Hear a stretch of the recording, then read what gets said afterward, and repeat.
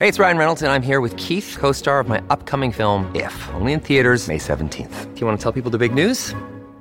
All right, I'll do it. Sign up now and you'll get unlimited for $15 a month and 6 months of Paramount Plus Essential Plan on us. MintMobile.com/switch. Upfront payment of $45 equivalent to $15 per month. Unlimited over 40 gigabytes per month. Face lower speeds. Videos at 480p. Active Mint customers by 531.24 get 6 months of Paramount Plus Essential Plan. Auto renews after 6 months. Offer ends May 31st, 2024. Separate Paramount Plus registration required. Terms and conditions apply if rated PG.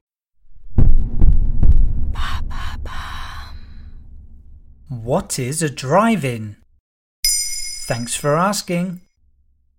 As the name suggests, drive-ins allow visitors to watch a movie being projected onto a large screen from the comfort of their own car. The fun activity is making an unexpected comeback in the coronavirus pandemic era, as its outdoor nature is suited to physical distancing requirements. There have been reports of tickets selling out in minutes for many screenings, with crowds attracted by the idea of getting out of the house for some entertainment. Well, I've never been to a drive-in, but I have seen Danny and Sandy's date scene from Greece. Does that count? You're not alone in that respect. Drive-ins are a particularly American phenomenon, so if you live in the States, you may well have gone to a drive-in at least once. For the rest of us, our experience is likely limited to iconic scenes from Hollywood movies. Drive-ins first appeared in the US nearly 100 years ago, with Richard Hollingshead credited as the first person to screen one in the state of New Jersey. Their popularity spread quickly, peaking after the Second World War due to couples being reunited, the resulting baby boom, and rising car ownership. Going on a date at a drive-in movie became an integral part of any American teenager's life.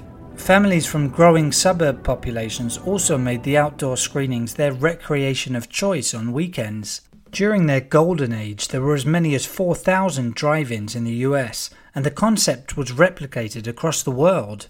But all good things come to an end, as they say. Home cinema systems improved from the 1970s onwards, meaning people had bigger and better TV sets at home. Cinema multiplexes also popped up everywhere, stealing away audiences.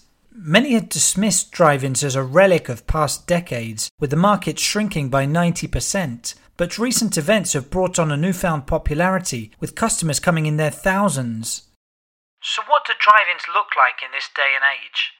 Drive-ins might seem tailor-made for coronavirus pandemic times, with social distancing guaranteed. Any contact with other people happens outdoors, offering a lower infection risk. Nevertheless, certain parts of the experience have had to be adapted.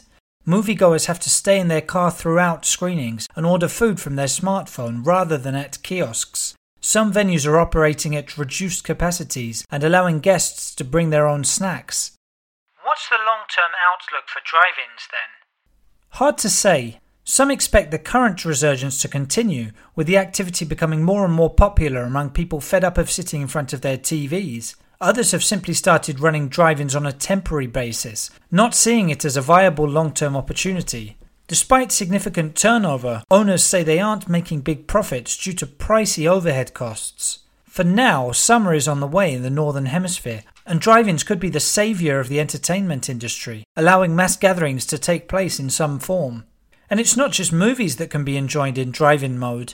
Recent weeks have seen people sit in their vehicles to attend church services in car parks. The first drive-in rave took place in Germany in front of 500 people. Music concerts and festivals could be held with fans honking their horns and flashing their headlights in appreciation. There you have it. Now you know what a drive-in is. In under 3 minutes, we answer your questions. What would you like to know about? Use the comments section to ask your questions on the podcast platform.